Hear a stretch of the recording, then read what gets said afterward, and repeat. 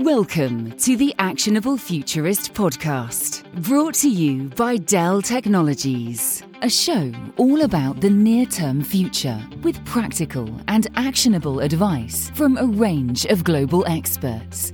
Your host is international keynote speaker and actionable futurist Andrew Grill. Today on the podcast, I have Steve Young, Senior Vice President and General Manager of Dell Technologies UK. A long-time figure at the company, Steve has spent more than 20 years at Dell, starting as a senior sales executive at EMC in 2001. He's responsible for Dell's UK business, client satisfaction, and employee engagement. Welcome, Steve. Thank you very much, Andrew. Great to be here. We're here to talk about multi-cloud. So let's go back to basics. What is multi-cloud, and what are the benefits of running a multi-cloud environment? So multi-cloud is effectively where a company has their data and applications running in different locations. They may be in the public cloud, an AWS, an Azure, a GCP.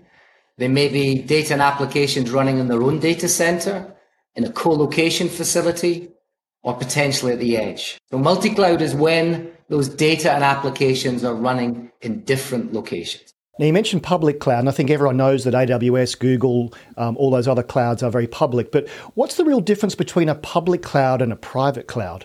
Yeah, so I think about public cloud as when your data and applications are running on shared infrastructure with other companies as well. And I think about a private cloud is where your data and applications are running on your own, maybe owned by you, maybe owned by a provider, but running on your own infrastructure.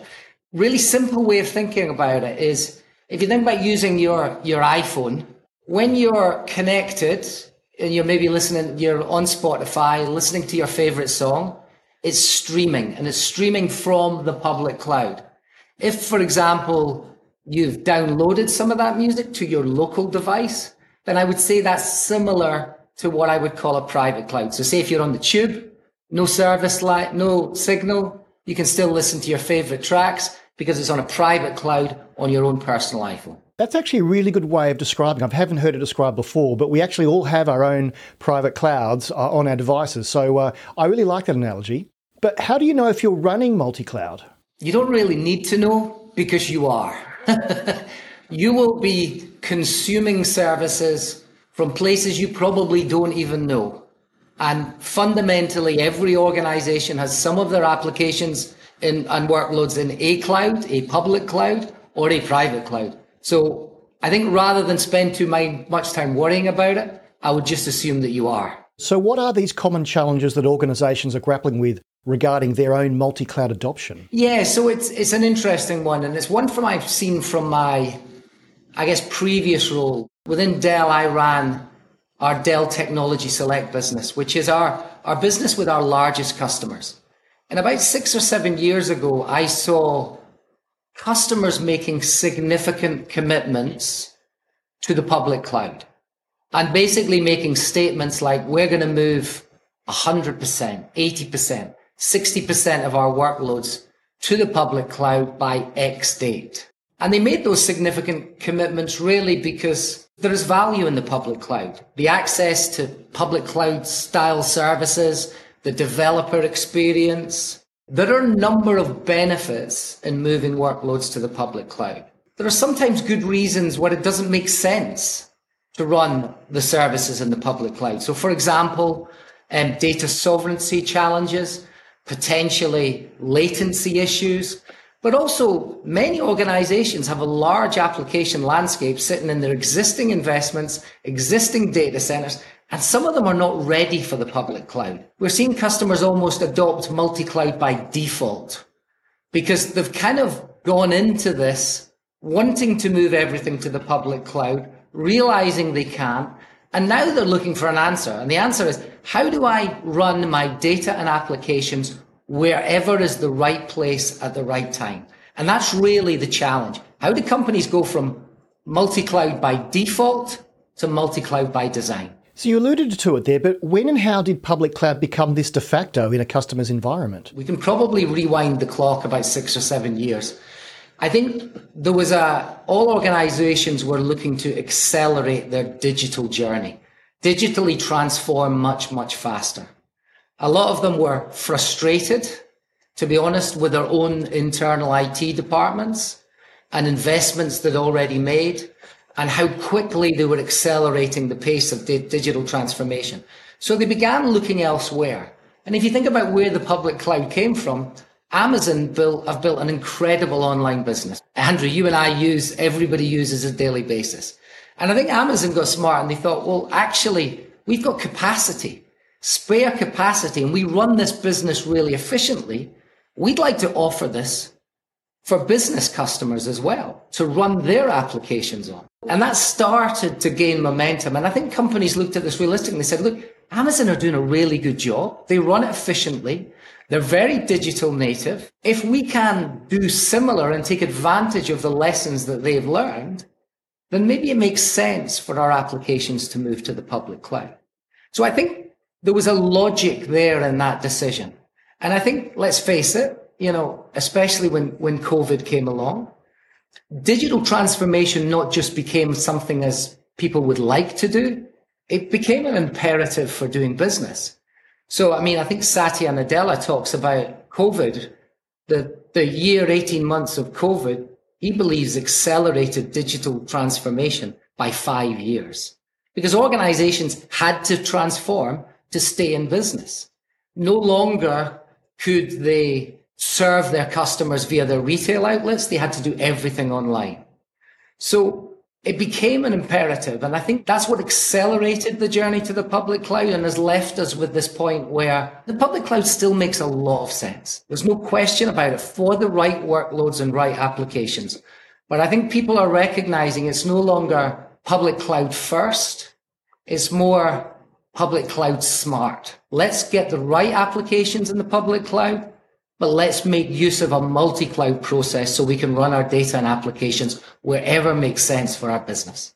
Or does this mean we really need to look at almost a multi-cloud by default strategy? Most organizations right now are in a multi-cloud by default strategy, but there's an opportunity now to almost take a sense check. And we did this with a financial services customer who was saying, look, we've made our commitment to the public cloud. Most of our data and applications still sit on premise. We believe in the public cloud for some of our apps. Increasingly, we want to move workloads to the edge.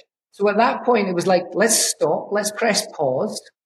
Let's look at our application landscape and let's make a measured multi-cloud by design approach to deciding where those workloads should sit. Let's build a program around that and let's begin rolling out that program app by app. And the other interesting thing in that journey with that customer, Andrew, was they had the foresight to actually think ahead and say, just because that's the journey where we're going to, we may not want to stay there. As our business changes, as new opportunities potentially around AI wants us to move more to the edge, we need the flexibility in our multi-cloud by design approach to move workloads in future. And whenever you are on that journey, there's always a point to take a pause and say, let's take a breath, let's look where we are, and let's try and create some planning so we can create more of a design rather than just a natural evolution into this. So we've talked a lot about the technology, but let's look at the business side. Do you think boards truly understand the benefits of the cloud and in particular multi-cloud? I think most of them do, to be honest, Andrew. And I would say that COVID has accelerated that. We've worked in technology for many years, Andrew. We'll both remember the days where IT was really a back office function. It was in the dark, typically the basement of most big organizations. Nobody really understood who they were and what they did. And let's face it, if the phone wasn't ringing down there, everybody was happy. We've gone from being in the back house, the back room of the company, to being right at the front house, the front room of the company now.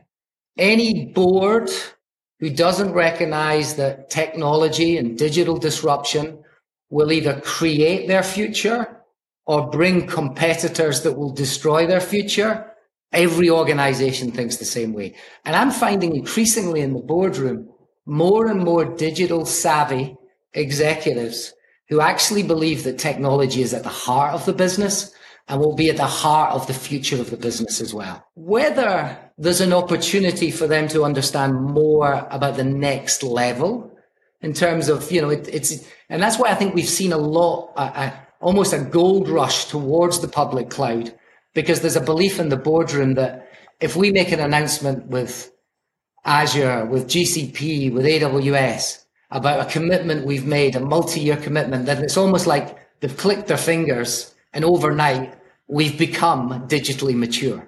Now, we all know it's not as simple as that. But yeah, I think in essence, boardrooms understand the importance that technology is bringing to their business.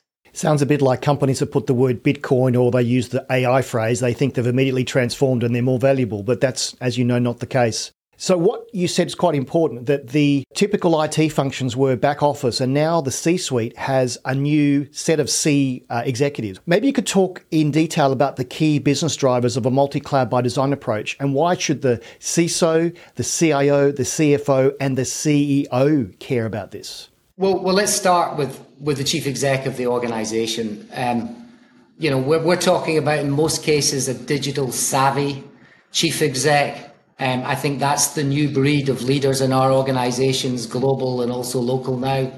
And I think, they're recognizing that embracing multi-cloud isn't just a technology decision. It's a strategy for innovation and resilience. We've done a study recently at Dell called the Innovation Index, and we've looked at the number of people in an organization who would classify their company as digital leaders, digital innovators. Sadly, in the UK, it's not as many as we would like. And I think multi-cloud gives the CEO the opportunity for digital innovation to get the organization on the front foot. From a CFO perspective, making the right multi-cloud choices helps you invest in what adds value. It's a way to optimize cost, leveraging your existing investments. So what I mean by that is if you made a commitment to the public cloud and you're behind on that commitment, adopting a multi-cloud approach can help you accelerate that commitment, help you move data and applications to the public cloud, but also leverage existing investments you've made in your people and your data centers. So for me, the key thing for the CFO is not cloud first, but cloud smart. And then, of course, you talk about the CIO. So the CIO, needs multi-cloud solutions so that they can respond to the business requirements. When a business needs a cloud native application built in Azure, for example, then they will have an offering in the public cloud. But many of those applications that are built, maybe in development initially, ultimately will have a home back on premise in the data center or potentially at the edge. So if the CIO has a range of services, almost like a menu of services, do you want public cloud? Do you want on-premise? Do you want co-location? Do you want edge? And actually, Andrew, as this evolves, I would like to get to a point where the CIO doesn't even offer a location. The CIO makes the decision, or through self-serve, depending on the application characteristics, it's automatically chosen. So actually, as a user of that application in any organization or as a customer, you don't know where it's sitting, nor should you care. You just want a level of service and a level of intimacy with your application that helps you engage better with the company or engage better as an employee of the company. So it shouldn't matter. Right now, it tends to matter a little bit too much. And then finally, you talked about the CISO. We're seeing a huge number of ransomware attacks in the UK at the moment. Right now, the UK is the second most hacked country. And given our GDP, something around 6th or 7th in the world, we're probably punching above our weight in an area that we don't necessarily want to. What we're finding is companies are accepting the fact that they're going to get hacked. And it's more a case of how do we recover our data in the event of a ransomware attack? And your data will sit in the public cloud. It will sit on premise. It will sit at the edge. So having a coherent multi-cloud cybersecurity strategy will be critical to avoiding the risks of cyber attack in any business right now. So let's turn to what Dell are doing. What's Dell's role and ambition in the multi-cloud space? It's a great question, Andrew, and it's something that, to be honest, we've spent a long time thinking about. And we've now got to a point where we've got a very clear vision We're about 18 months into I would say, a 3-year roadmap of delivering on that vision. And our vision is very simple. We want our customers to consume public cloud style services, no matter where their data and applications sit. So whether that be in the public cloud, whether that be at the edge, or whether that be in your own data center. That's our vision. So I want to turn to the talent that you require, because finding the talent for one cloud's hard. So finding people with the skills to work across multiple clouds is even harder. Maybe you could give us a sense of how Dell can help here. The war on talent is huge, and we've been doing some stuff with the government recently around looking at digital skills. Right now, there are 4 times as many vacancies as we have people available with digital skills. And with AI and Gen AI, we know those skills requirements are going to explode, so we need to catch up. I'm hopeful that the government will continue to invest in this area and we can really bridge the gap. But to your specific point, how do we help? We clearly have a range of services that we deliver right now to our customers in their own data center. It's an area that they are comfortable in, they're trained in, they know how to use our technology. And what we're doing with that technology is we're moving it into the public cloud at a virtual software layer. So the beauty of that is, as a user, it's the same look and feel no matter where your data and applications sit, whether they be on-premise or in the public cloud. And that means that investment you've made in your people skills, you're not throwing that out and starting over again to learn something new. You can leverage that existing investment to run your data and applications wherever is most appropriate for your business. So Gartner said that multi-cloud isn't necessary until it is. I love that quote. And that the downside is complexity. The upside, they argue, if you strategize properly, is specialist services and diversity. So how do you mitigate the downsides to enjoy the upside? Yeah, so I think we talked about that at the beginning. That's that pause button. And that's that moving from multi-cloud by default, which everybody has, wandered into. Press pause and move into a multi-cloud by design phase. Be deliberate. Look at where you are. Look at where you want to be. Have an application assessment, and we can help with that at Dell. And looking at what workloads are most appropriate for what area now, and how do we build the flexibility and agility in our multi-cloud by design infrastructure to allow us to move those workloads where appropriate in future.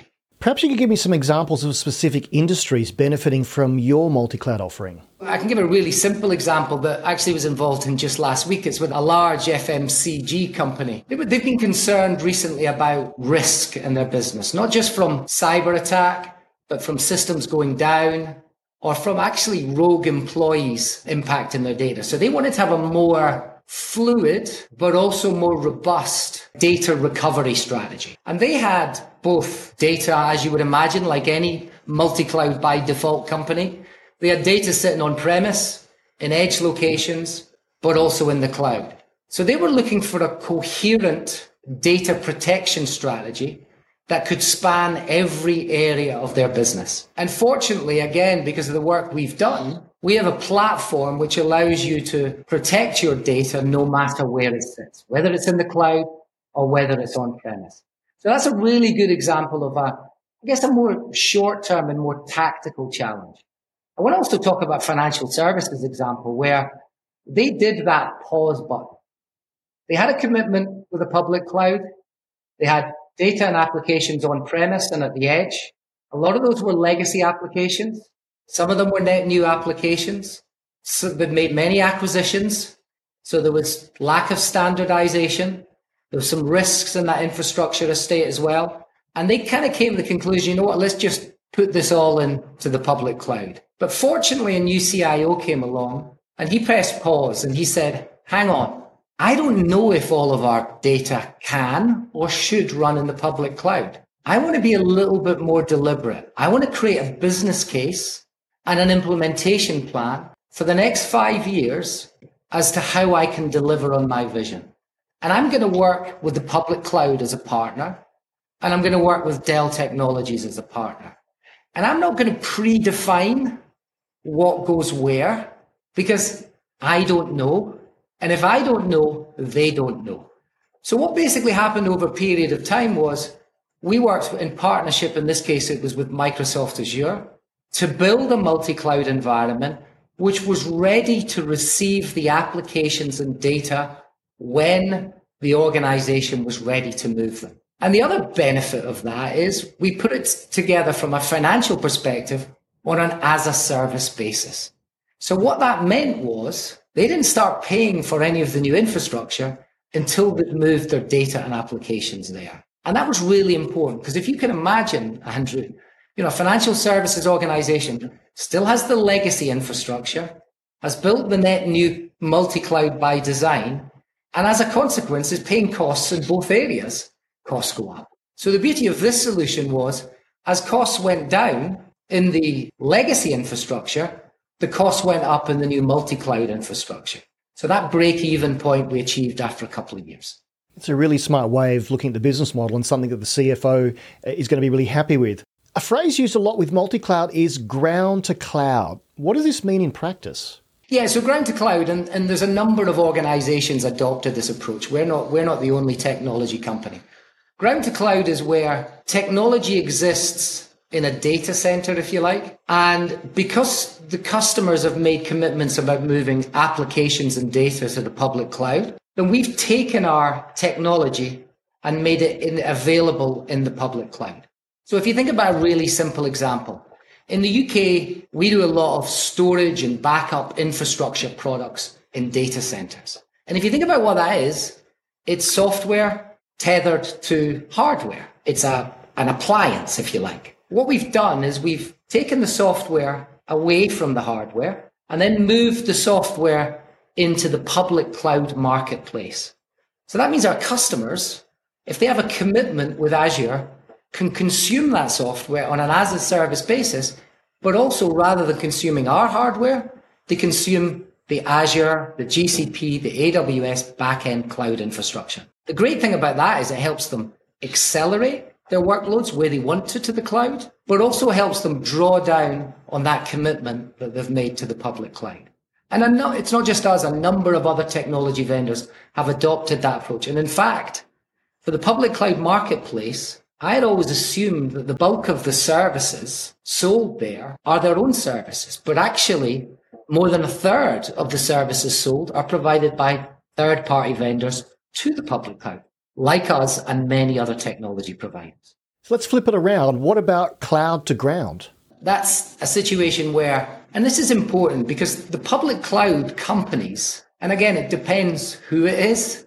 I would say Microsoft are already there, and I think AWS and GCP are certainly on the journey. But public cloud companies are starting to recognize that it is a multi-cloud world. Customers are never going to run everything in the public cloud. They're smart, and they've thought, well, how do I make available Azure services or AWS services out at the edge? And we all know how important the edge is going to become in retail, in manufacturing, in telco, in fact, in all industries. We believe 80% of the world's data will be created at the edge in the next 5 years. The edge will be a key area. And in a lot of those edge locations, take as an example, an oil company who maybe have a new oil services contract in Malaysia. Malaysia access to public cloud services is not great.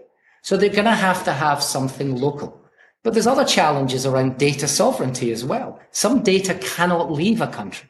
And in those situations, the public cloud have recognized they need to be able to deliver services at the data center and the edge. And what we've done, and this is based on our legacy, because we've been doing this for 5, 6, 7 years with VMware. We've built a hyper-converged, integrated, engineered appliance, Dell infrastructure with VMware software, which helps customers run those edge and data center cloud environments really, really efficiently. We've just released the exact same with Microsoft.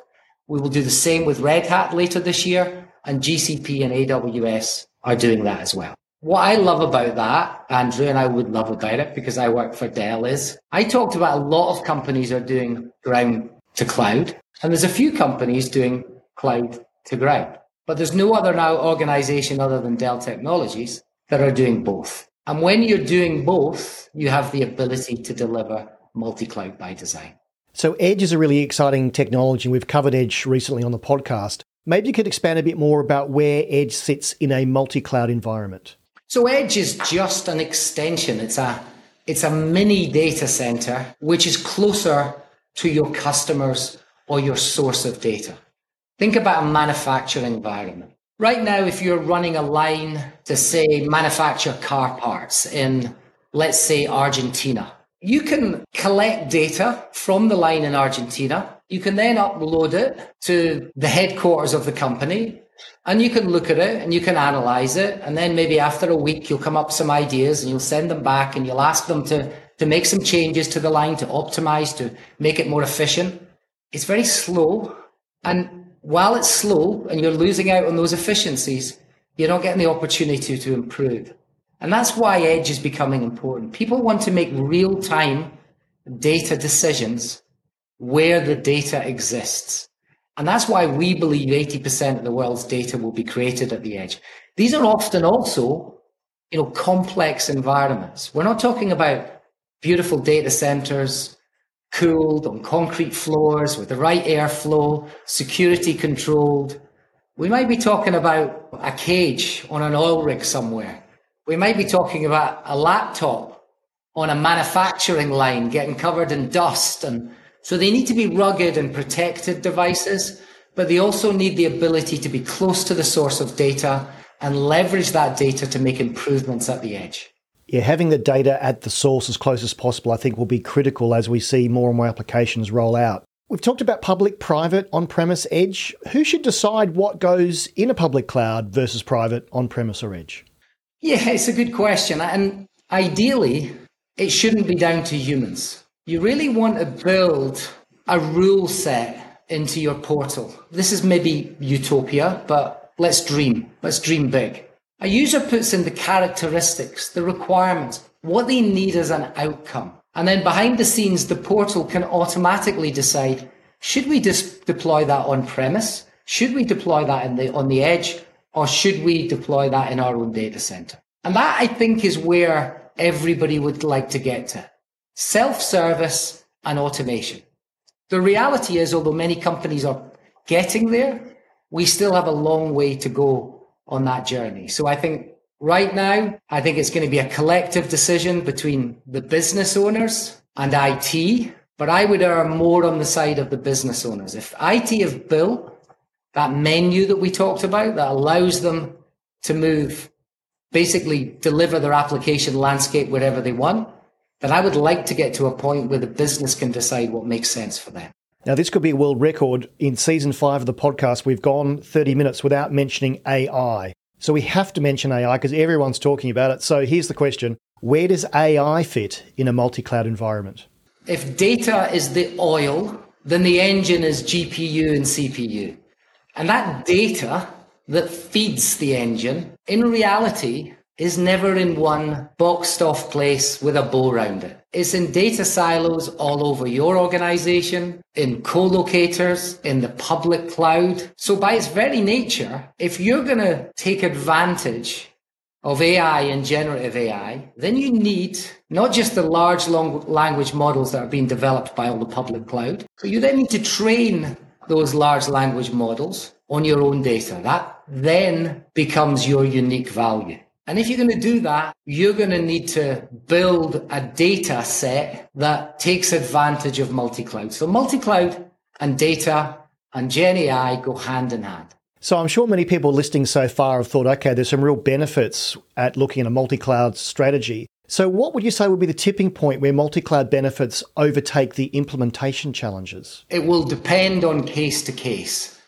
But the reality is, because everybody is in a multi-cloud by default stage, most customers I speak to are behind on moving their data and applications to the public cloud. And as a consequence, have a commitment in the public cloud and are paying for infrastructure on premise. So there's already an element of double paying. So I would recommend that it's time to press pause, take a look at where you are on that journey, and we can help with that, and then make some more strategic multi-cloud by design decisions that maybe help bring that financial equilibrium into better favor. So something I've been thinking about as you've been talking, good example, if a company goes through a merger and both entities are using different clouds, would it force a multi-cloud approach? Yes, it would. But the reality is, even prior to those companies merging, they would have already had multiple clouds running their services. So I would argue that a merger only exacerbates the problem. It doesn't bring a new problem. So there are a number of things that Dell can do in this multi-cloud world. So if you're running multiple services with a familiar front end provided by Dell and a single dashboard for data, that's part of a USP, correct? It is, yeah. We talked about how we're really the only company that has a vision and has delivered on most of that vision for ground to cloud and cloud to ground. But something we're really excited about developing in future to further our USP is a storage control layer. And this plays to your earlier question about AI and leveraging data to make sure that we're driving new outcomes using AI. What we're building is a storage control layer, and our vision for that storage control layer is to allow a single organization to manage their data, whether it's file, object, or block data, whether it's in the public cloud, at the edge, or whether it's on-premise. So, Steve, it's time for the lift pitch. Why is Dell Technologies the right partner to help with a multi-cloud vision?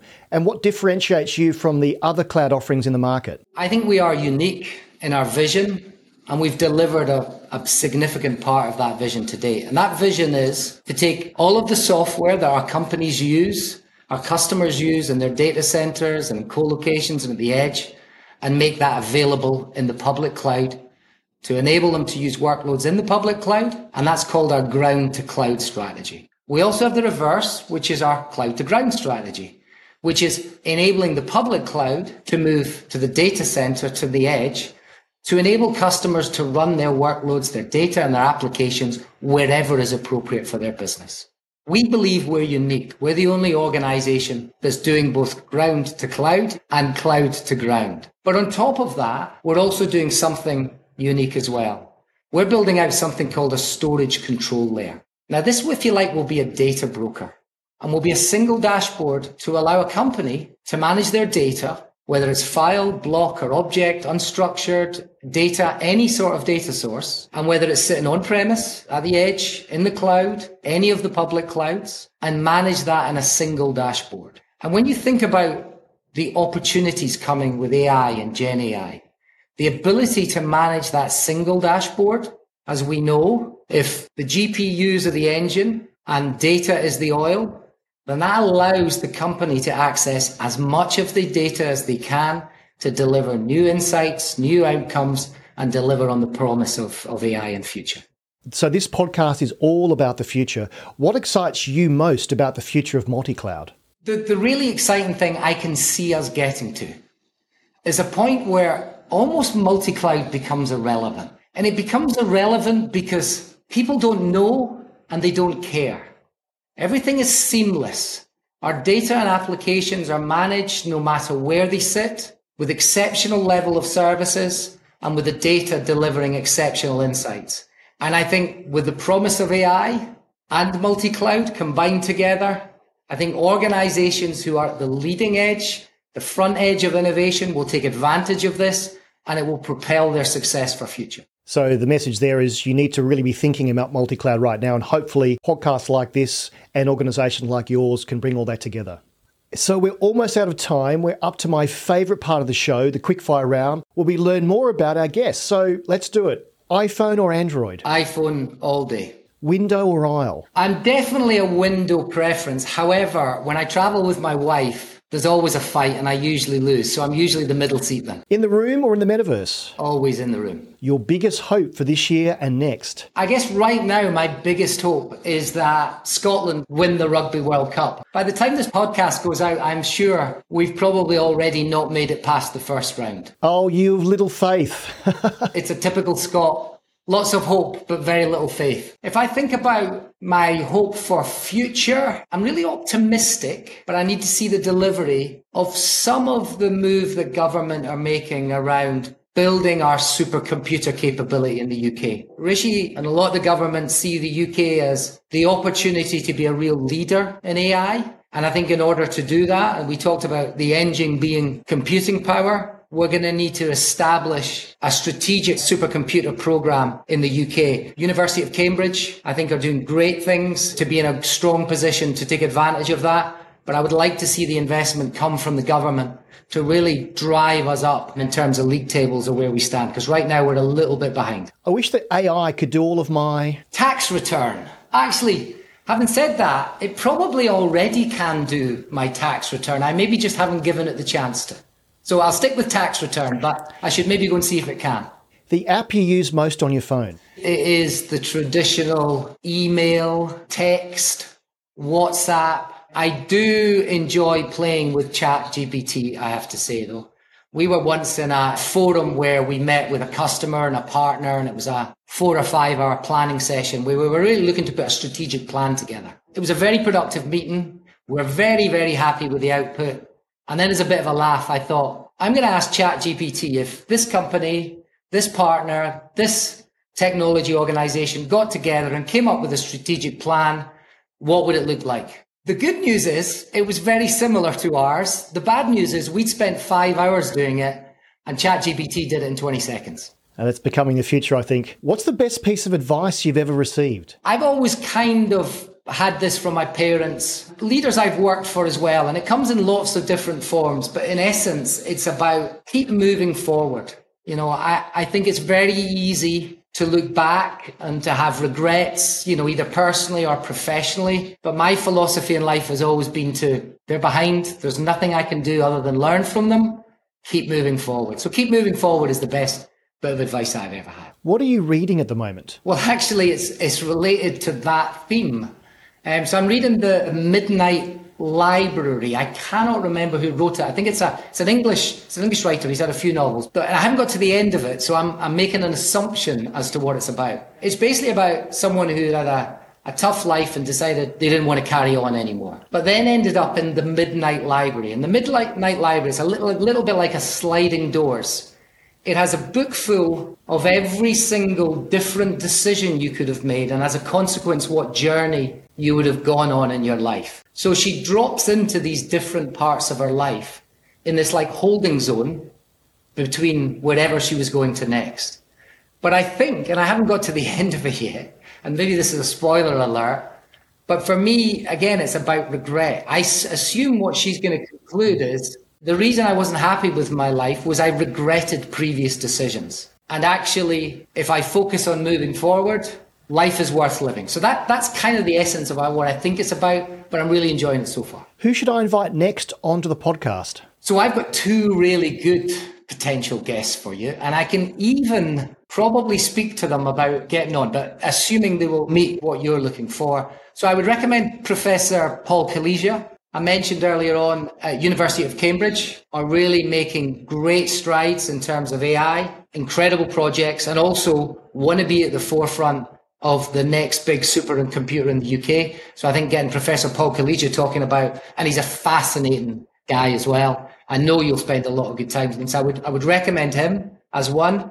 The other person is somebody called Chester King. Chester is the chief exec of British Esports. I'll be honest, I didn't know this, Andrew, but esports is huge. It's an Olympic sport next year in Paris. Children are playing esports, they're watching esports, they're engaging in esports. And I fundamentally believe, and Dell Technologies have a partnership with British Esports, I fundamentally believe this will help bridge digital skills for future. Children working together on game type strategies, analyzing data, working in teamwork. Gaming is an interactive way of doing things. It's not like consuming from Netflix or YouTube, etc. And that's why I believe esports and gaming specifically could hold the keys to unlocking the castle to bridge our digital skills gap in the UK. So I would definitely spend some time with Chester, another fascinating individual.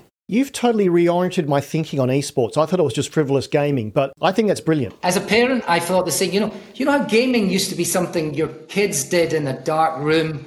You'd put their food underneath the door. They'd not come out for days. I want to get that in the open. I want to shine a light on it.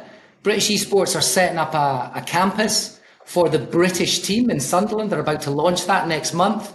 And they're going to bring the best gamers together. So we have the best team to go to the Olympics in Paris next year. I would love to speak to both those guests. So if you could connect us, that would be fantastic and be a really great addition to the podcast. So yeah, thank you. Final quickfire question. How do you want to be remembered? This is probably uniquely me, and I know this isn't everybody's journey. But for me, the most important thing that I can do in my life is create a stable foundation for my children to do whatever they want to do in their life. I'd like to be remembered for that. And I guess maybe more selfishly, I'd like, when I'm not here, those children and maybe their children's children to have fond memories of me. If I achieve those two things in life, I will die very happy. Well, back to business now. As this is the Actionable Futurist podcast, what 3 actionable things should our listeners do today to prepare for a multi-cloud world? So the first thing is a shameless plug, but actually it's an incredible event. It's our Dell Technology Forum, which is our annual flagship event. Over 2,000 people last year. We have some amazing guest speakers as well, which we're going to trail, so I'm not going to talk about right now. But it's our annual flagship event. We welcome customers, partners, enthusiasts, business leaders who are looking to drive ultimately innovation and growth. And we have a range of content and speakers, including technology-focused breakouts around multi-cloud, security, sustainability, of course AI, modern data center, and also hybrid work. And I think there will be a link with this podcast to allow people to register. We would love to have you along. There's an executive track, there's a generalist track, and we're also having an executive dinner in London in the evening. So I would encourage you, if you want to know more about Dell Tech, or even more about our partners or technology in general, then please sign up for Dell Tech Forum. It's a fantastic event. I'm already signed up for it. There'll be a link in the podcast show notes, and I encourage people to sign up as well. So how can people find out more about the Dell Technologies multi-cloud solution? And we're in a very fortunate position. I'm in my office in London, just next to the Gherkin right now. And upstairs from me is our executive briefing center. It's the center for EMEA. We're really proud of it. We only finished it, I think it was in September of last year. Already we've had 600 or 700 different sets of customers through the doors for a conversation. And the key is it's a conversation. This isn't a sales pitch. This is us listening and understanding some of our customer challenges, bringing our subject matter experts together, having conversations and debates about those challenges and how collectively we've seen others overcome those challenges, and then working together on a strategic plan to help drive progress. And so I would recommend contact me. We can work with my team and organise an executive briefing in our flagship centre upstairs. Steve, a very timely topic. Thank you so much for your time today. You're very welcome. It was a pleasure to be here. Thanks, Andrew. Thank you for listening to the Actionable Futurist podcast, brought to you by Dell Technologies. You can find all of our previous shows at actionablefuturist.com. And if you like what you've heard on the show, please consider subscribing via your favourite podcast app so you never miss an episode. You can find out more about Andrew and how he helps corporates navigate a disruptive digital world with keynote speeches and C-suite workshops delivered in person or virtually at actionablefuturist.com. Until next time, this has been the Actionable Futurist Podcast.